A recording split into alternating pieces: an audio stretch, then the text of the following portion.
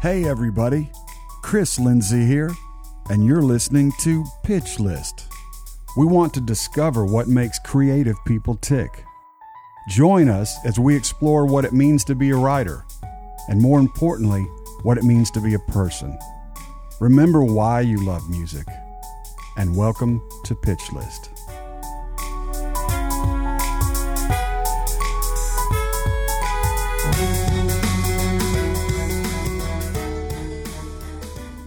Hey everybody, Chris Lindsay here with the stay-at-home edition of Pitch List. My guest today is my old friend Gordy Sampson. Gordy is an incredible multi-instrumentalist, singer, and writer. He's written big hits for Carrie Underwood, Keith Urban, Faith Hill, Blake Shelton, and lots more. In addition, Gordy makes his own very successful records and tours often. Originally from Canada, he moved to Nashville permanently in 2005. And as we discussed later in the podcast, this episode was recorded shortly after our friend Busby passed away. Busby was a deeply talented guy and a beautiful soul. So we would like to dedicate this episode of Pitch List to Busby. Good morning. How are you, man? Hey, man. How are you? I'm good. I've got a mystery guest. I'm not going to say his name. Yeah, I am. We were chatting in the kitchen before we started. Old friend of mine, incredibly talented musician, singer, writer, arranger. That's one of my favorite things you've done. That symphony thing that you guys did down in Birmingham. Oh yeah, and you did a chart for a couple of your songs. Mm-hmm. It was just fabulous, man. So we've got Gordy Sampson with us this morning. How you doing, man? I'm good, man. Good to be here. Awesome. And you played in Birmingham with, it was you, Hillary, Lindsay, Brett James, and somebody else. Yeah, okay, so that's the Music City Hitmakers thing. Oh, yeah. that's right. So, and Chris, that Birmingham show was the very first one, if I'm not mistaken. Wow. Hillary and Brett and I were kind of the first specimens to be used for that idea. And Chuck has now got a thing where he revolves different songwriters around. But in the very beginning, it was us three. But it was so much fun. So good. And you played with the Birmingham Orchestra. Yes. And whatever city you're in, you play with the orchestra there. We did Birmingham. We did a couple of other cities. We did some cities in Florida. We actually did the Boston Pops, which is amazing. We did 3 nights with the Boston Pops. No kidding. Yeah. And then I guess Charlie Judge did a lot of those charts. Yeah, he's brilliant. Yeah, he is. I didn't know he did that until that show. But you did a chart on, was it Paris? That Faith Hill song you and Troy wrote? Yep. Yeah, that's gorgeous. I just pulled the chart from when I recorded it, and that would have been 2003, I guess. Yeah. And I wrote it with a friend of mine from Nova Scotia, Asif Ilias. He really did most of the chart, to be perfectly honest. I kind of had some ideas for some lines and stuff. But so we just pulled that and put it in the show. Charlie kind of thickened it because it was written for 14 or 15 players. But, some of these orchestras were 60 people. Yeah. So you have to thicken the parts. Right. I mean, there are situations where there's some people in the orchestra that have nothing to do, so Charlie might have to write a little something for the, the timpani player. So the timpani guy has to count like 140 dead bars before he plays. Because the tuba guy is like, let me guess, I sit this one out, right? Yeah. Yeah. No, even worse, you've got to count 140 bars and then you have one note. Oh, yeah. So you're sitting there going 1, 2, 2, 2. Yeah. Did you study music formally, or are you self-taught? I know didn't your parents play? My mom plays. Your still mom does, yeah. Yeah. No, I did not study it formally, but I learned from such an early age. Like, I really did start playing when I was 4. Wow. 5. What instrument? Piano. Okay.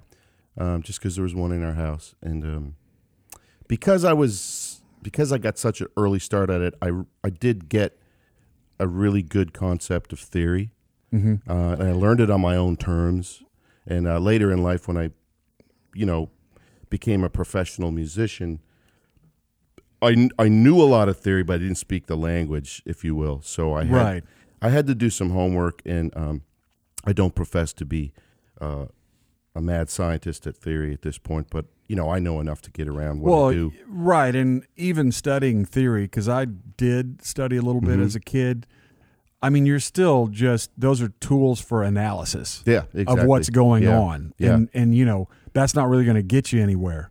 Right. It's just a way to break apart what Beethoven did. Yeah, that's and right. Even in like classical theory, I think it's an interesting thing. They'll have you take a Beethoven thing and chart it out, and they use the number system. They really do. Yeah, they do. So they'll say like a 1, and now they use Roman numerals. Okay. So the root key, if it's C, that'll be a Roman numeral 1, and then F is going to be 1V, 4. Yeah. But that's how they write their charts out, just like the Nashville number system. That's right, and jazz guys do that too. They use Roman numerals a lot, certainly as like a shorthand thing, although they do this weird thing where I'm just getting really nerdy here, but geek out. I'm in the right place. You are. No, but they where in Nashville, let's say Chris, we're going in the studio, cut a new song, and it's in A minor. So we're going to write the chart on C, right? Right. C is 1, A minor, 6 minor. Right. But in a jazz, I've seen a lot of guys do this. They will write it as 1 minor. Okay. Right, which you never do here. Which would be like, they'll throw it back. They'll tear the chart up. Yeah, you'll end up in somebody's trunk if you do that here. I had it happen to me. Yeah. When I was new, it was E minor because it's an open guitar chord, and I walk in with a 1 minus. In the Nashville number system, a dash is a minor, 1 minus, and they're looking at it like these players. An E minor is key of G. Yeah. They cannot hear it any other way. And if you write it on a piece of paper, they just feel like they're dyslexic. Yeah. They'll rewrite their chart. They can't deal with it. They're like, that's a 6 of something. Yeah, that's right. And then I got into a long debate with Tom Bukovac about it because he was on my side like, well, let's see if we can figure this out. There's got to be songs that are in a minor key. But according to Nashville, there are no songs in a minor key. That's the way I think. And I don't know if Nashville has informed that or if I already knew that. But you have worked on many big records as a session. You're a serious player, man. You did all the Carrie Underwood records. No, I played. Well, no, you did a lot of them. I did. I played. No, I did. You're a great I did one. player. Okay, I know. Thank you. But so you've never seen a song in a minor key either. I approach that as a minor key as an accident. A minor is kind of an accidental. That's the way or like it's not a great way to say it. Well, But they call it the relative minor. It's a relative minor. But A is a cousin of C. Yeah, who's just crying a little bit. Yeah, and it may you and may D minor never of get F. You may never get to the 1. The 1 may never be in the song or on the chart. Right. That's neither here nor there. Right. Right. It's just that's the 1, even if they never hit it. Yeah, that's right. So they may never land on a C chord. Yeah, but it's there. It's still in C. It's still in C. Yeah. Mm-hmm. I was talking about a Waylon Jennings song. What's it called? What's the actual name of the song that's the theme to the Dukes of Hazzard? Just the good old boys. Yeah. Okay. So when you get like writers that write like Amy's dad did, you often get this melody that's completely independent of the bars. So that song's a good example of it. There's a bar of 2. Right, it cut beats bars. all you never saw, been in trouble with the law since the day that was born. You didn't even really notice it, right? Right. But that's because the top line comes from such a real place, right? That nobody's thinking about anything else. He didn't wait for beats 3 and 4. He got bored and wanted to start. Right. He's like, why are we going to have that dead space? Yeah, yeah. And then the drummers... What's important here is the lyric and the melody. Right. And the players are like, okay, so that's a bar 2-4 in the middle of a bunch of 4-4 bars. Right. But to him, it was just like, I'm not going to wait. Yeah. I'm starting again. Right. You're right. And it's his uninformed musicality actually that's the most musical thing in the world. Right. It makes it more human. Yeah. Taylor Swift, she, in the beginning for sure, she wrote like that. You know, it's like it's not just the early songs. They're like intensely personal things that she wants to say to people. Yeah. Not really made up. and they're just kind of like the chord sequences. Just there's just 4 chords that just roll over and over again. Yeah. And because it doesn't matter, Yeah. you know. And her cadence is all about delivering the emotion, but she's closer to being human with those songs. Yeah.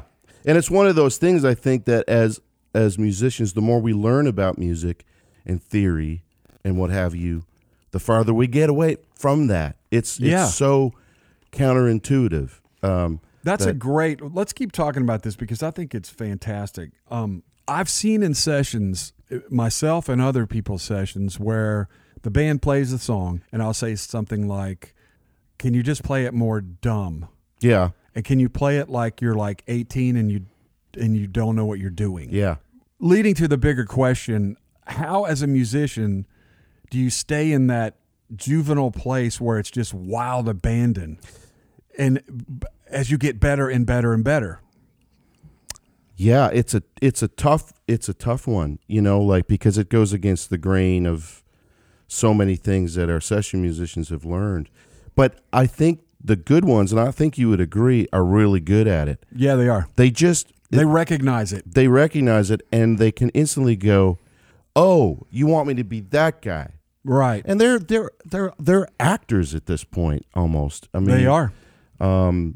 Yeah, and they don't take offense either. They don't take offense at all. No, they see it as I like being that guy. Yeah. Oh, you want me to be Green Day? Yeah, exactly. Right. Or, I'm like Lucinda's Williams slide player and I'm really drunk. Yeah. That guy. Yep. I think the good ones can do that. And that's an interesting comment, man. They are like actors. I think so, yeah. They're sort of casting themselves as who they need to be. Yeah, I mean, I think a lot of the guys that we love, that we get to work with here in Nashville, they get called because they can do that. It's not nearly as much about how they can shred and all that stuff, and they, you know, they all can do that, but they are characters in these songs we write. Right. Right. Never thought of it like that, man. And the ones like I got to throw out to McNally. He's a good friend of mine. He is an amazing example of that. I mean, that guy can just. I don't know. I was gonna try to compare him to some actor, but I'm gonna spare him. Well, now, am I right? Because I've worked with him too. He's amazing. Didn't he work with Delbert McClinton forever? Yeah. Mm-hmm. So he's kind of got, not that he's just a blues guy, but he does know how to do that. Well, he definitely comes from blues. He is, when you sit down and talk to him, he is blues alive. Yeah. But he also has. But he has. I've heard him do like very modern. Oh my God! Incredible. Yeah. Yeah. Yeah. Plus, another thing that's like critical with some of these players who work a lot, they know how to help manage a session. Yeah. Just psychologically. That's right. Yeah. They can diffuse tension. You know? Artists, the songwriters and artists, I mean, we are, you could say what you want, incredibly sensitive folks. Yes. We overread body language like no one else in the world. All that stuff. All that stuff. And those guys know that. And they know how to tell us we need to do it again without hurting our feelings and all that stuff, you know. Or tell us we don't need to do it again. Yeah, or tell us, tell us what we need to know. As a producer, Chris, you do that, I'm sure, so much, right? You have to, when you have to tell the vocalist she needs to sing it again or he needs to sing it again, you have to be, depending on who it is. Yeah. Careful. Yeah, you do have to be careful. Well, in the end on that one, you produce a lot too. Mm-hmm. I think that's something that's a function of time.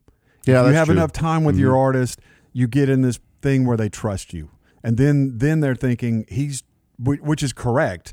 He's trying to help me be the best I can be. But you can do that when you have that trust. Yes, you can. Mm-hmm. And then the other thing is I know, because even just the few times I've been in the booth singing a demo or something, being in that booth and looking through the glass, the singer, when you're in there, you're so exposed, and they're in there listening to your vocal with it turned way up, and you see them through the glass, and they talk to you when they push the button. But when they're not pushing the button, they're in there talking. Mm-hmm. Talk. Mm-hmm. And the singer's sitting there going, what are they saying? Yeah, that's true. And it's like paranoia creeps in. Oh, yeah. And so I even try to, like, if there's some technical talk going on between the engineer and the assistant and me, and I'll just lean over there and push the button on so they can hear what's going on, because I know they're going to get in there and start freaking out. Yeah. Like, where I was headed with that was, I wonder if we're sensitive because we have those antenna that let us pick these things up. You know? Yeah, I If think we that's a weren't really sensitive, great way I don't to put think it. we might not be that good at No, this. you can't. I mean, I'm trying to imagine us writing a song. I mean, I'm thinking of this song you and I wrote years ago that I ended up putting on one of my records called Bob Evans. How could we write that if we weren't sensitive to it? Right. How, to the parts involved?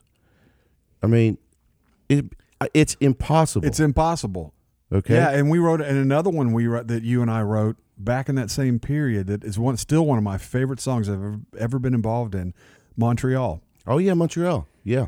And you know, that we had some shared experiences with past romance, you know, girls we had known. Yep. And it really got in that song. Yep. If I didn't have that pain, I couldn't share it. Yeah. That's so funny. I'm just thinking of that song now. I remember we wrote it in the day, and I hung a 414 from the chandelier in Key West. That's right. And I recorded a demo through like a little shit, like whatever Digidesign hardware was out at the time. Yeah. It was like the Digi 001. 001 or Yeah, I remember those. And did this really cool demo because the ambience of that room and everything was anyway. And then I was just starting to do demos then, and I was like, okay, this is great. Let's really cut it now. And I hired a band. We didn't cut it, and then I ended up using the original version on the record. Yeah, you'll see that, man, when you write. I try to catch that day as much as I can. Me too. Yeah, because sometimes, you know, it goes either way, but it can happen that you come back to demo the song 3 weeks later and it's, you know, in another part of the universe. It's not there anymore. No, and I think the singer, most of us, I think, you know, one of the writers ends up singing the demo, right? Right. Unless it's an artist co-write, in which case they would, I suppose, as well. But you will never sing that song the way you will the first time you sing it, when it's fresh out of the oven. Right. You'll never sing it like that ever. No. Yeah. And it doesn't. And you know what? It doesn't have anything to do with how good of a singer you are or not. It has nothing to do with that stuff. Even I've seen songs crash and burn over that. You know, on demos where you're like, you really thought you had something, and then you demo it. It's just like, whoa, it's gone. Yeah. The magic's gone. Yes, that's right. You're kind of like left there going, what happened? What happened? What's that time and space between when you wrote it and, like you said, the 2 weeks later where you're trying to like, okay, and I've got my quotation fingers up here. We're really going to record this now. You know, that was pretty informative to me when I started making demos, and I realized you really do have to capture. There's a magic there. Yeah. That happens the day you write the song, and you got to capture it. Yeah. You know. And really, all this gear that we're fascinated, and I know you're like me. We got gear problems. We love preamps and all that shit. All that shit. But, you know, the good part of all that shit is, like, if you've got that, use it right there. You know what I mean? Yeah. Use it right there. That, I think it's a good thing you're saying, is that whole thing of when we do this for real. Because it has a lot of problems. Like, you're sort of trying to direct the song at that point. Yeah. And it's not living on its own. We got, I think the most, is going nerdy here again, but I think the most valuable piece of equipment to me, and the first time I saw anybody use this piece of equipment was you, is the SM7. I think I did start the SM7 craze of Nashville. You were working with Kelly Pickler, and you Yep. play me like a rough or something you just recorded. And I was like, dude, that vocal sound is amazing. I was like, do me a solid. Tell a brother what mic that was or whatever. And you were like, okay, but don't tell anybody. And it was an SM7. And I was like, you are kidding me.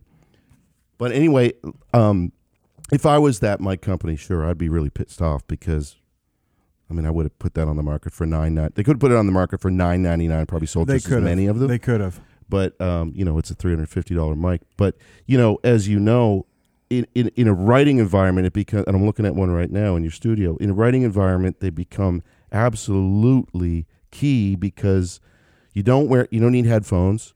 Yep. And this, I can have one on a long cord with a cloud lifter reaching across the room. Yep. And the minute somebody writes 3 or 4 lines that are like amazing, it's like, oh, whoa, put that down. And it's just, It's so musical. It is. And there's something about the mic.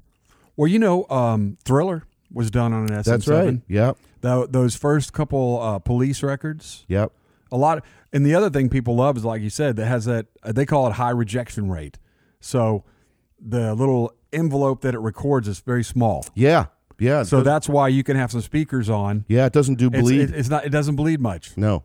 Yeah. If you're in the middle of the write, and this happens to me all the time, like I love mics and all that stuff. I've got some really nice ones I've been able to get over the years. But, if you're in the middle of it and you're in the middle of that magic of writing the song and you've got like what you're calling a scratch vocal at that time, a lot of times I'll go over, okay, we're going to record this on my 67 now. And We'll record it and I'll get 2 passes in and be like, I'm going to put you back on the SM7 because there's so much magic in what you recorded. I need to playlist a couple that are on the same mic. And I've happens all the time. All the time. I've had guys that I've written with for years. Like we wrote with the Warren Brothers this week. We're finally cutting the vocal. We're excited. It's a really good song. And I'm like looking at the booth, and Brett is like, "No, right here." It's silly. It's silly. I think we're getting back to primal here. Like if you and I were sitting down and we were inventing music, and we were going to say, "Okay, we're going to," and the singer's going to go in a box over there. I mean, think about how ridiculous that is. Yeah, and we'll talk through the glass. You won't be able to hear what we're saying. Yeah, the only advantage you get from the box is if you get in the thing where you're making a record with somebody who struggles a little bit more as a singer. Yeah. Then you've got them isolated. Then you can do 50 takes. Then you can pick out words for your comp vocal. Yeah. And that circumstance, it being that surgical helps. Sure. Yeah. But we're getting less and less of that now. We were talking about streaming when we came in because Dana has a new song that's streaming like crazy. We're going to put it in the podcast so y'all can check it out.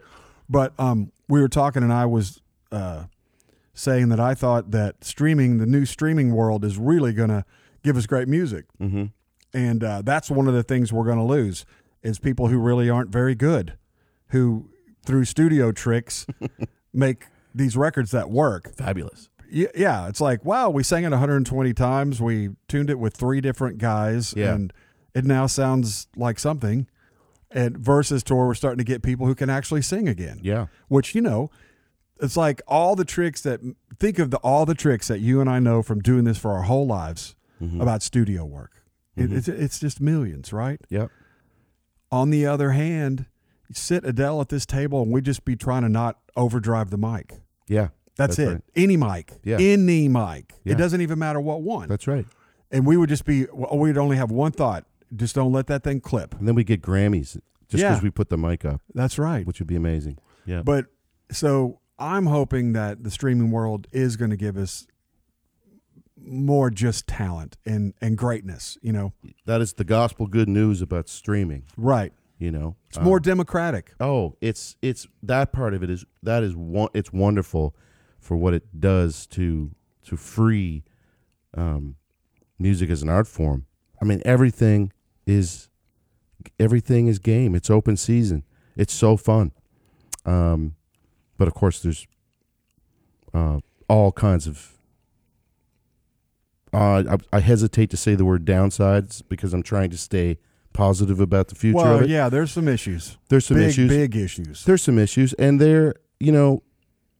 part of me gets my blood boiled about it, and the other part of me tries to stay objective about, okay, it's just not like it used to be. Does that mean it's wrong or right or different? We've actually adjusted so much better than I thought we would as an industry. Yeah, yeah. I can't believe we're still here. Like, I mean, we were. It was. I remember, when we were faced with no more mechanical royalties and sales of CDs. That income's been destroyed. But it's just one of those things where I try to stay grateful, and I'm still doing it.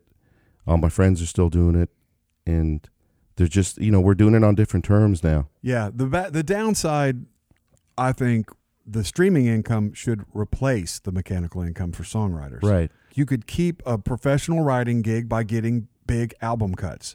You can't do that anymore. You can't, and like we're rolling the dice. I mean, I hesitate to talk about money with songwriting because it can from the outside feel like it's that we're just holding our pockets open sometimes. And it's super easy. Well, the fact is, it's not. We're playing for a lot of us. We're playing professional bingo. Okay, right. It's like we're going to bingo games, and every 400 bingo games we win. And you win big when you win. And you win big when you win, but you now, might not have won for 4 years. Yeah, that's right. So, and some of us have much better records than that, and some of us don't. But I mean, it doesn't matter. We're all doing the same thing, and but that the proceeds of that bingo game have been sliced drastically. So now you find yourself going, okay, well, the booty isn't the way it used to be. So what else can we do? How do I adjust? Am I crazy? I mean, some people are just dropping off. All the writers, they have to chase writing a single, which is just a kind of a different game. I agree.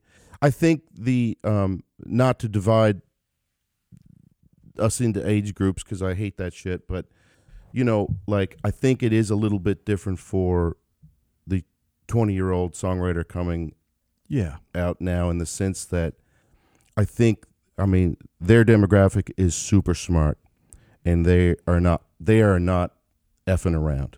Okay. Right. But I think the truth from a lot of the friends I write with that are in that demographic, they want to do as good as they can, as best as they can, as fast as they can. And I think there's a reality to it. Like after a couple of years, if it doesn't work out, they bail. Okay. Right? That you do see that a little bit more, I think, in 2019 than you did before. So it's a lot of I mean, I would not. That would definitely be a downside, I think, in hindsight for me to have that pressure. Right. Approaching this. Yeah, it's a different mindset. I have an instinct against that. Just I think this is a hard thing to do, and I think it requires a full commitment. No plan B. Well, you learn a lot. You learn so much as you go. So it's like that thing of when do you cut the cord, or when do you keep going? I mean, it's just within your reach at a certain point, but it's so hard. I'll give you some names. Josh Osborne. Yeah, he's a great I think example. he was 12 years before he had a big hit. That's right. Is that right? Or I know he'd been here 12 years when the Sam Hunt record came out. Yeah. He might have had something before, but 12 years. Kelly Archer. That's right. Kelly. 18. Yeah.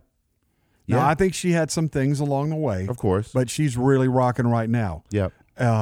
She had told me maybe she was coming up on year 16 or 17, and she was looking at condos in Vancouver, where she's from. Yeah.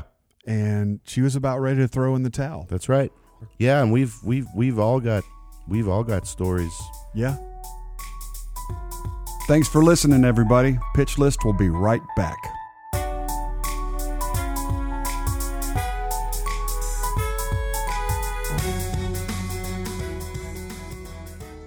Well, the thing too, the whole thing is a moving target. It's not. Yeah. It's not one thing that's. The kind of songs we write now, Chris, are so radically different than the songs we wrote 10 years ago. Yeah. And they have different. I've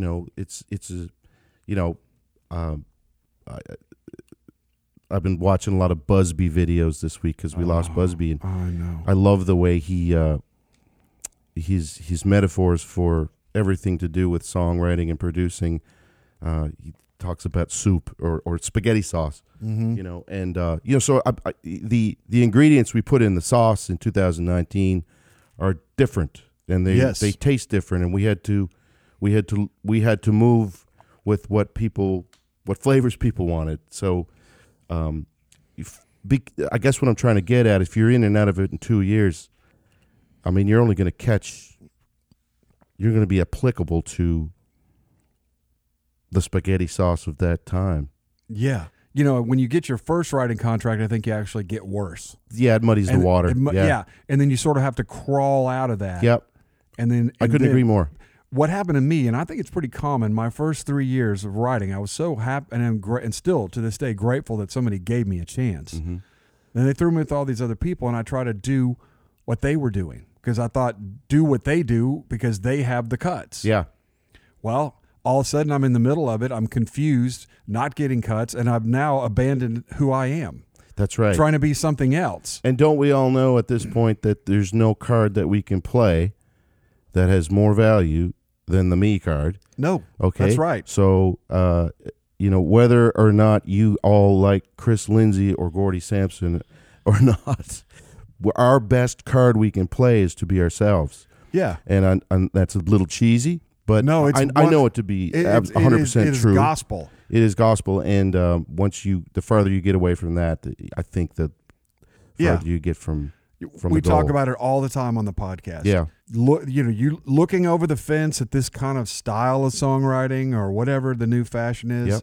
Bro country was my example. Yeah. Well, I'm going to get in. I'm a writer. I'll write with these guys, and it's like, you know what? I don't like bro country. Yeah. It's nothing against them, but I'm never going to write it as good as them. They like it. They probably don't like some of the stuff that I like. I didn't enjoy it either, but in defense of bro country, the people that were writing it and having success wrote it, I think were born to write it. They were born to be here for it. So when I say I don't like it, let me backpedal a little bit. I didn't have a natural feel for that. Yeah. Yeah. Well, the country music was tested hard during, that in my ride through country music, and I didn't grow up with country music necessarily, but so I have a unique vantage point, but that is to me the time that I've seen country music be tested the heaviest. And but you got to do that. Every genre needs to be threatened to strive. Yeah. I think you're right. I think I never thought of it, but it's actually good for it. It's really good for it. Yeah, just take a couple whippings and see, what's really important to you. Yeah, that's right. What are the things that we want to keep? Like, no, we don't do that. Or yeah, we could do that. Yeah, that was fun. We had a couple years of that. In walks Chris Stapleton. Hello. Right. And it's like or whoever else it was, and Casey, and just bringing us back to the values and probably as I'm thinking about it, I think the thing that kind of went wrong, maybe for me, maybe some other people, is the pile-on. There were the original artists like Florida Georgia Line. It was sort of an infusion of hip hop beats. Yeah, and it was fresh and it was cool.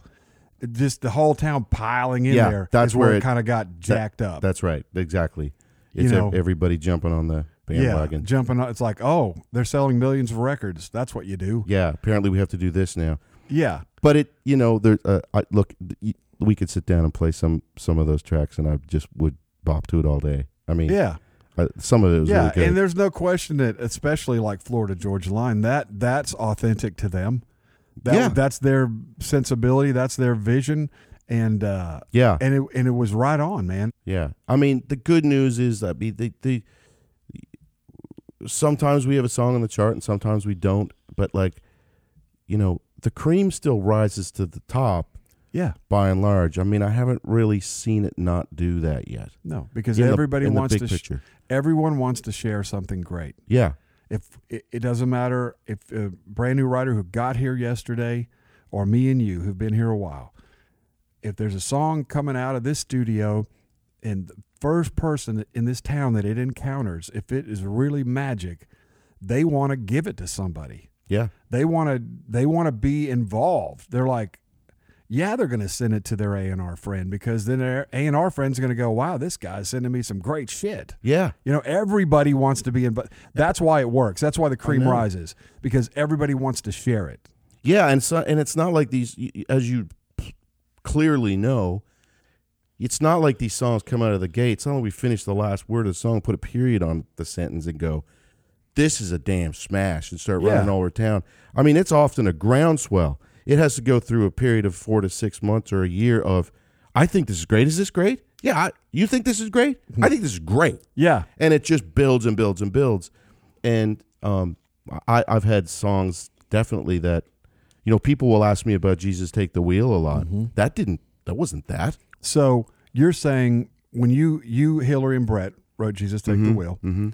So did you feel like it was a big copyright after it was written and demoed? I felt like it was a great song. Yeah. But I mean, it wasn't. No, there was no. And I think I could speak for Brett. Well, I don't know. I'm not going to speak for Brett or Hillary, but I'm going to say from my vantage point, no. It was just like this was really great, but wow, I wonder what'll happen with this. You weren't thinking this is a career song that'll change my life. No. It was pitched around town a couple of times to a couple of female artists that passed on it. Carrie was not in the equation until the following year when she became the winner of Idol. So it had been around for what, a year and a half? Probably about a year. Year? Okay. Yeah. Was Mark Bright the guy that produced it on Carrie? Yes. And was he a fan of the song before Carrie, or did it get pitched while he was working with her? Gosh, I would guess that he was. I think he championed that song. Yeah, pretty hard. he used to do that. He had a little drawer full of stuff he loved. That's what makes Mark so great. He's such a great song he is. guy. He produces from the song. Yeah, standpoint. Which is the only thing that matters. Yeah, it's so frustrating because no matter how much you know about gear and sounds, how well you play, and you're like this producer who has these incredible chops. The guy that's the song guy doesn't even need to play an instrument, and he'll be a better producer. I know.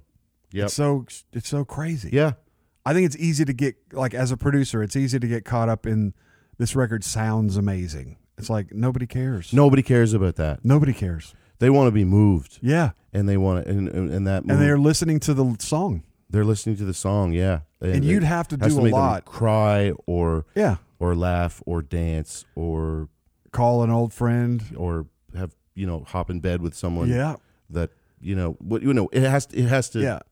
And if you've got a great song you're producing, you've got to really work at fucking it up. Yeah, that's right. I know that is so true. I mean, you'd really have to do. Let me say. I mean, we could sit at the console and I could do 8 guitar tracks, and I'll be like, Chris, I did these ones. Oh, I also got these ones. Yeah. And I mean, you might be like, yeah, man, whatever you think. It all sounds good. It all sounds. Yeah. That's about the only thing I know of that is a telltale sign that you've got something really special. Is you could start to throw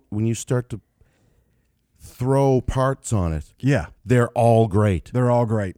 I mean, you can't have all the parts in them, especially these days because there's less parts than ever on a song, which is another thing I love. But you will notice that with a great song. It's like, God, I put this piano thing on and I put these 8 guitar tracks on. Yeah. I just want to put them all in the mix because it's not screwing. You can't mess it up. Yeah. Really, kinda. You can, but you can. Yeah. But really your singer can't mess it up. A really great song a lot of people can sing. Yeah. too. Wouldn't you agree that not to belittle the talent you have for hearing a great song, because that is obviously great, but wouldn't you also say on some level anybody can do that? Mm-hmm.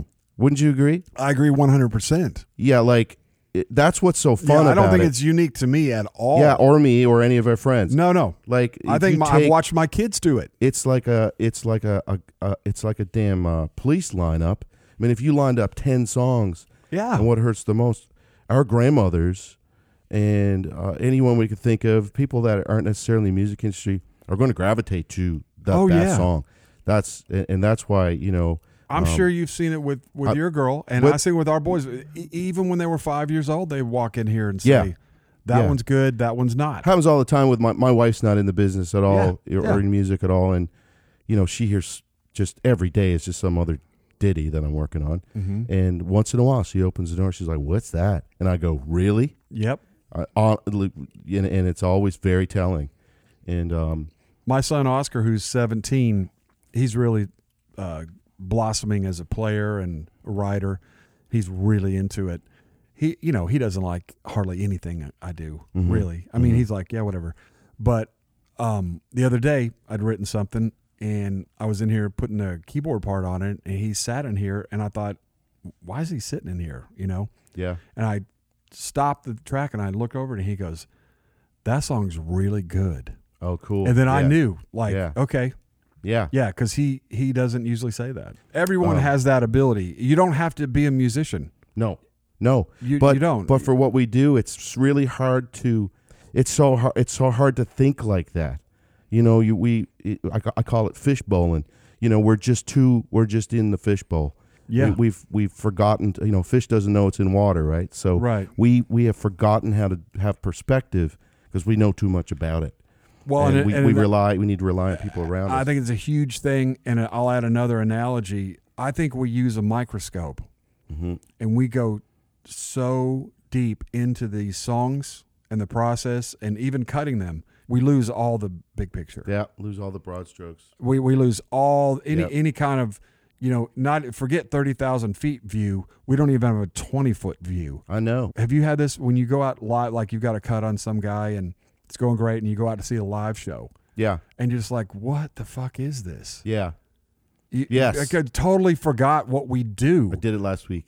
You know what I'm talking about? That feeling? Yeah. You're just like, Yeah. there's 15,000 people screaming and your song's being played, and you're just like, oh my God, I didn't even know we did this. It's the most telling thing. It really is, because I mean, I realize, there's a gig I do in Canada where I'm from every summer. It's like 30,000. It's quite a big Yeah, country you do festival, big shows up there, don't considering the low population of the part of Canada is. But anyway, they'll bring in McGraw or Urban or whoever it is that year, Little Big Town, a couple of big names like that, and yeah, it's exactly what you said. You realize that people for the most part in this genre, they want to go there mostly to party. Yeah. Okay, and you get there and realize 8 out of 10 songs you need to party to. And I think there's room for one to make you cry a little bit. Yeah. And maybe something else. And I think like if you came up with a mathematical, not that I hate math for the most part, but if you subscribe to that math and it was truthful, I mean, I think that's what guys like Ashley Gorley, absolutely, and people like that, they are figured that not out. messing around. They have figured that out. They have figured that out. That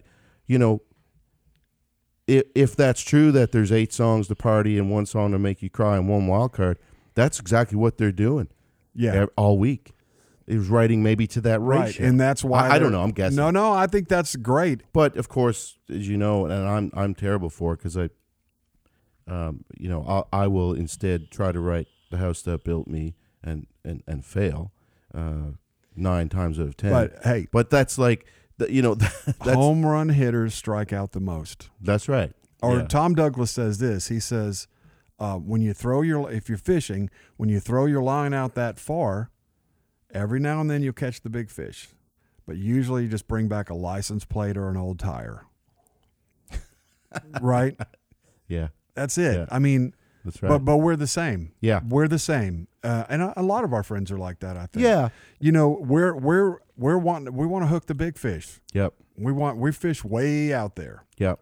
Well, I don't get a whole lot of cuts, to be honest with you, on any of the other Me either. any of the other things. No. I mean, once in a while. For me, it's harder to write that than it is something serious. It's hard. I don't know. I admire it because I don't know how to do it. Being simple is so hard. Oh, Lord. Yeah, if an artist came by, or a label, and it's like, listen, we need you to write something really sad, and we need you to be as poetic as you can. I mean, I'll be back in 5 minutes. Yeah, Watch yeah, this. we got you. But like, Wait, how many of them do you need? Yeah. Me and Gordy can cook you up at least 2 today. We can get real maybe sad. 3. But and there are a few artists. One in particular. I mean, Eric Church. I'm a massive fan. He's amazing. That guy. He seems to have made no compromise. No. He's like selling out stadiums. Yeah. I love that. He is the real deal. I wish, in a way, there was more places to put songs. He you know, you can be some of his songs. I mean, Record Year, Kill a Word. Those are just amazing ideas. Yeah. For songs. Yeah. And only an artist like him can get away with in this genre. And I love all those songs that get into that because I think they're real. They are, and man, they're still working. Yeah. And people still want them. Yeah, I think people always want them. Yeah. That's the good news. That's the good news. The good news and the bad news is you never know where it's going to come from. You never know how it's going to happen. Yeah. You know, and that is beautiful and you know, scary. Yeah. I mean, I still, gosh, Josh, you were talking about Josh Keir before. I write a lot with Josh. We kind of got a late start. We knew each other for years, but we didn't really start writing together until a couple of years ago. And we write a lot now. And I'm grateful for that because I think Josh is... Oh, he's great. He's definitely one of the best songwriters, but I would go out on a limb and say he has the best songwriter work ethic I've ever seen in my life. Yep. But his thing is titles, man. He like, and that's still a thing. So, you know, we walked in the room. We had a Florida Georgia Line hit a couple years ago called "God, Your Mama, and Me." I just remember him throwing that title out, and you know, he's just like, he starts the session off with, "I got this title, I got that title." I got this title, "God, Your Mama, and Me," and I remember me saying, "God, Your Mama, and Me, what's that? What does that mean?" And he's like, you know, like no one's going to ever love you more than God, your mama, and me. And I just threw my hands in the air. I really did.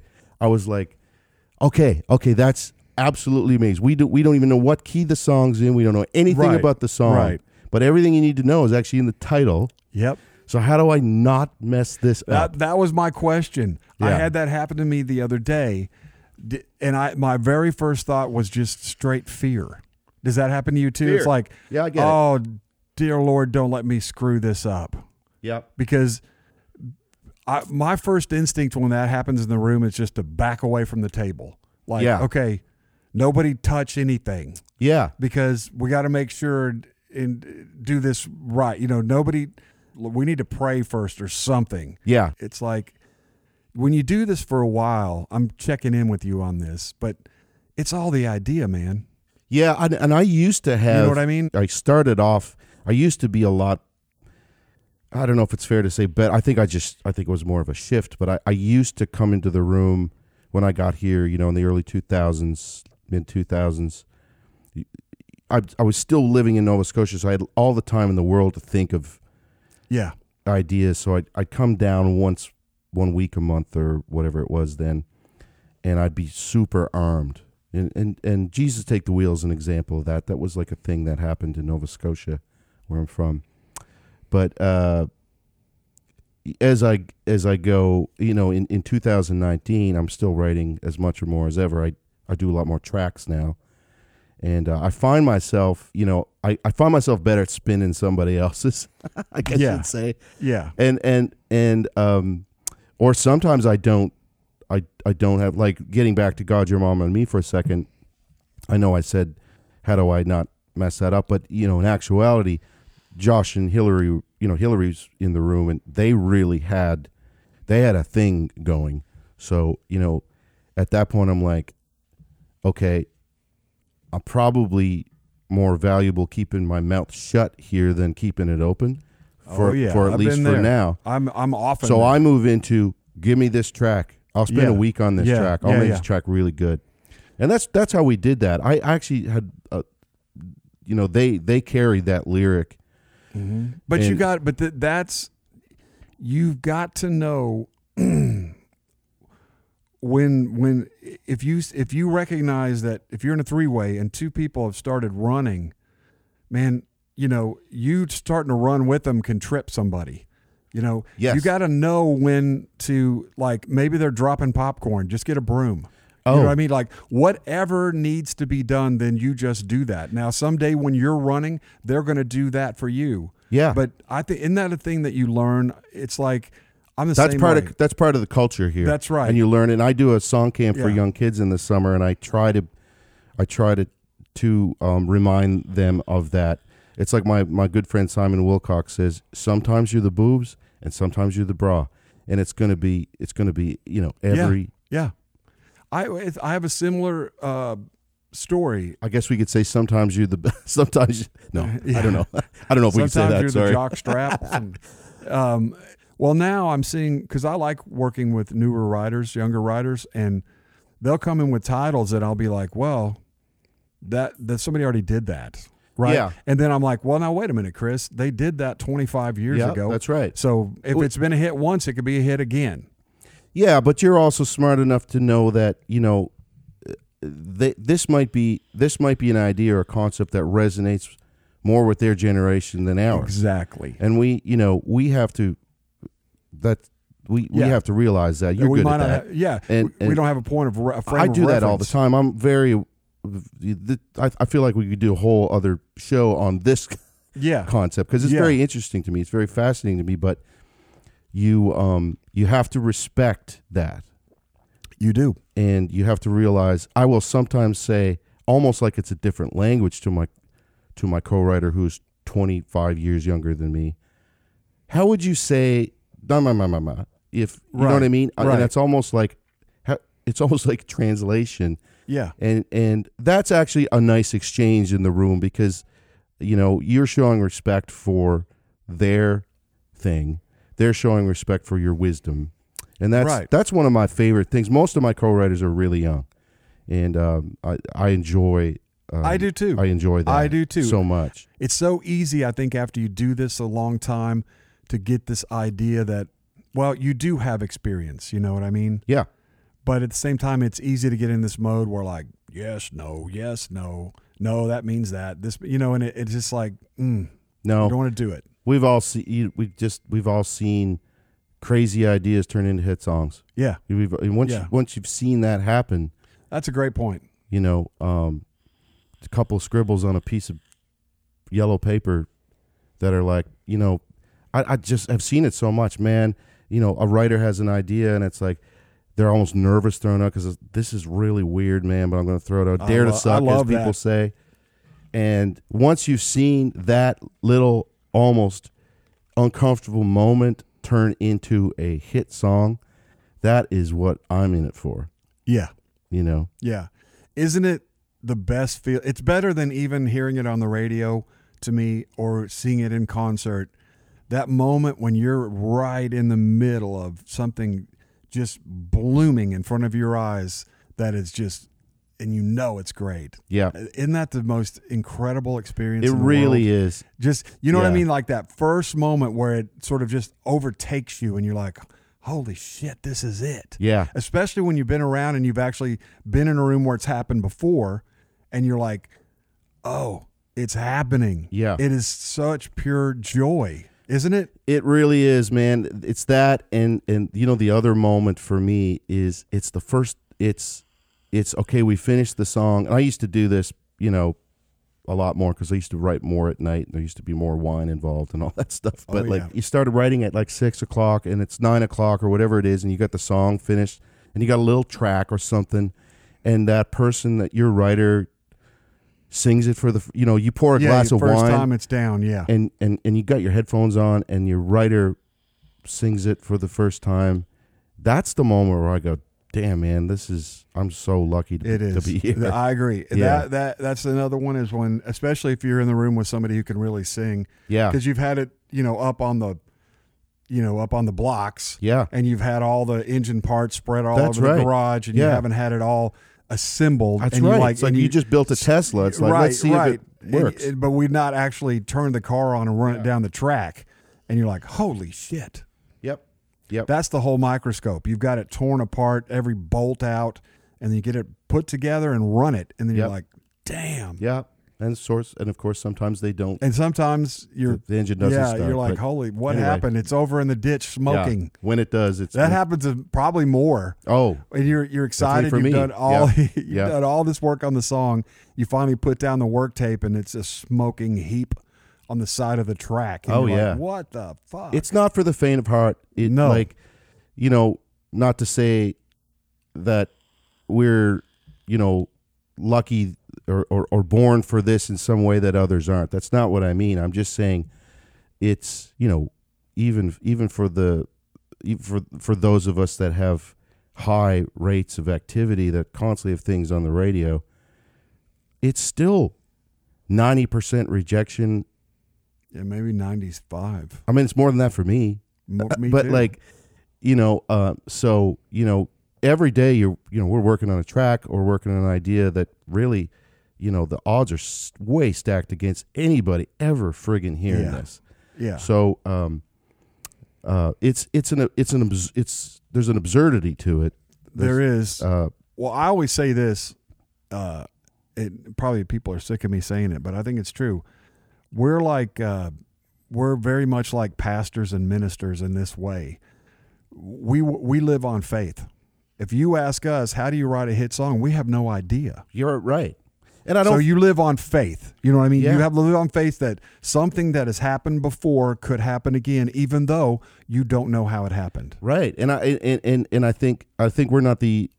I don't know a whole lot about some of the other art forms, but we're not the only art form that does this. No. I imagine the movie business is quite like this. I think it's very much like it. Yeah, certainly script writing. I mean, what's the percentage of scripts that never see the light of day? Painting, book, if you're an author. Yeah. A lot of people have this. We're not the only one for sure.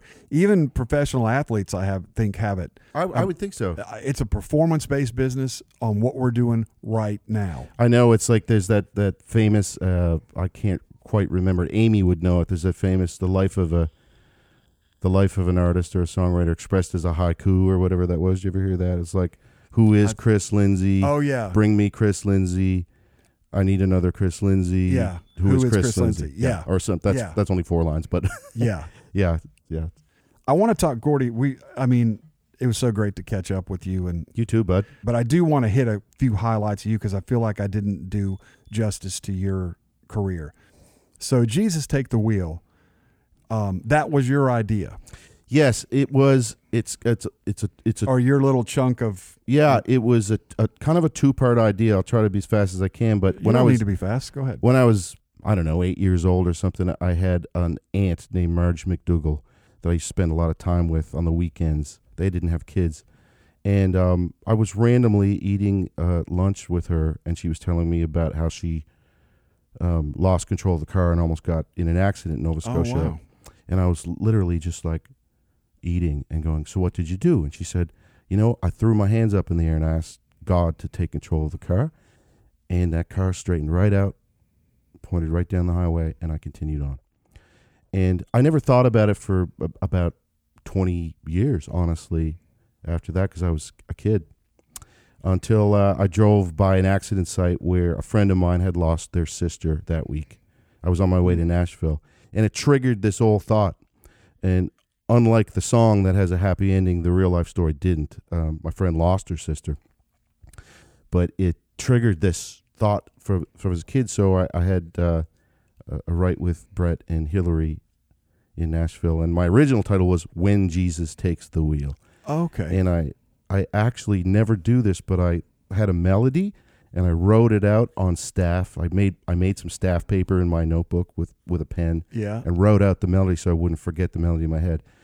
When I got there, I presented them the idea and they liked it, which was great. And but they went off on a completely different melody, and that moment was I just remembered it because you know how you kind of get close to your little like. A part of me was going, but I really like this melody I had, or I really like this. And it came with it. I let it go. I let it go, and in the process of that song, it just really, it was a switch where I realized you really have to trust your co-writer. Yeah, that song. Yeah, in hindsight, would have been, probably nothing if I didn't. I don't know. It's a great idea. Because I think at some point I went back and I pulled up that page and I read the melody and I was like, oh my God, that's not even close to that. Maybe, but like, who knows? But anyway, the point is that it did inform me going forward, because that was a moment where I was like, we're collaborating here. So they kind of melodically, and we all wrote the lyric and the story together. But melodically, they took it and ran with it. And they're two great melody people. Oh my gosh, yeah. Two of the best. Either one of them by themselves is two amazing, of the best. Yeah. And it turned out to just be a massive smash song. Yeah. Mm-hmm. And that, well, and I also wanted to add, you had a thriving career in Canada and still do as an artist. You're well known up there. Well, I mean, not so much at this point, but at that time. At that time, you were. You know, that was a time when John Mayer, like this singer songwriter, organic guitar playing guys that kind of did what I did, was kind of a thing, and it was a good time for me to be an artist. I mean, I can only think of one pop artist that puts guitar on his songs. Maybe Shawn Mendes or something. I appreciate the humility, but you're amazing, man. Thank you. I mean, you're great. I made great records. I'm super proud of them. They were a lot of work. It was a lot of, the Sunburn record I made was a lot of digging. I don't know that I would ever dig that deep. That was just like, I felt like that's the only time in my life I could ever dig that deep. Right. It almost hurt. Yeah. You know? But maybe that's the right way. Yeah, but I'm glad I did it. I'm glad I experienced what that felt like. Yeah. Well, man, it's been great. I want to say, I know you reminded me of something, and I want to add it just because I had forgotten when we started talking. We lost Busby this week. And I know everybody's kind of reeling from that. I found out that he was sick maybe a month and a half ago. Yeah. I didn't even. Well, that wasn't a whole lot different than from when he found out he was sick. And I just wanted to add on the podcast that I just think he was one of the best of us. Yeah. And it's really sad to lose him. He was a really good guy. He was a really, really good guy. A talented guy, but as a human being. It's definitely a sad week here as things like this go, particularly the way it went for Busby, him getting sick. It was just so fast. We were pretty close. I mean, we had a couple of singles together, some Hunter Hayes songs. Yeah. And you know, he was unstoppably ambitious. He was at the, peak of his success. Yeah. And I think that's part of the sadness too, is that he was just doing great. Yeah, and the thing is, because Chris, he was just such a musical beast. I mean, this guy came at it from. He had so much soul. Like when he sat at a piano, there's a video going around of him singing like a church hymn. Yeah, I don't know if you saw that, and the phone is kind of over his right shoulder as he's sitting at the piano, and you just watching him sing and play this, and the chords and the movements. He was just, it's as good as it gets. Yeah, it really is. Yeah, well, don't mean to end on a sad note, but I knew you knew him too, and I didn't want to not say anything. Gordy, it's been so great to catch up with you, man. I have a whole list of your songs that I did not get to. Gordy's written so many great things. I apologize. I got a little bit caught up because we haven't seen each other in a while. And I feel like I kind of dove down in the weeds without giving you his credits and talking about all the stuff he's done. So what I'm asking is maybe when the podcast is over, give him a Google. Check out some of Gordy's stuff. His records he's made on his own are just magical, and he has just tons of country cuts and hits. But thank you so much for being on Pitch List, Gordy. Thank you, Chris. Okay, man. What a pleasure to be here. All right. Okay. Thanks for listening to this episode of Pitch List. To hear songs written and or recorded by today's guest, check out this week's playlist by finding us on Spotify at Pitch List Podcast. If you enjoyed today's show, please subscribe to us on iTunes or your preferred listening platform. And if you want, feel free to leave us a 5-star rating and review. We also want to know what songwriters, artists, or music business professionals you want to hear from next. Let us know by visiting our website at pitchlistpodcast.com or follow our social media pages on Facebook, Instagram, or Twitter. Thanks again for listening, and we'll see you next week.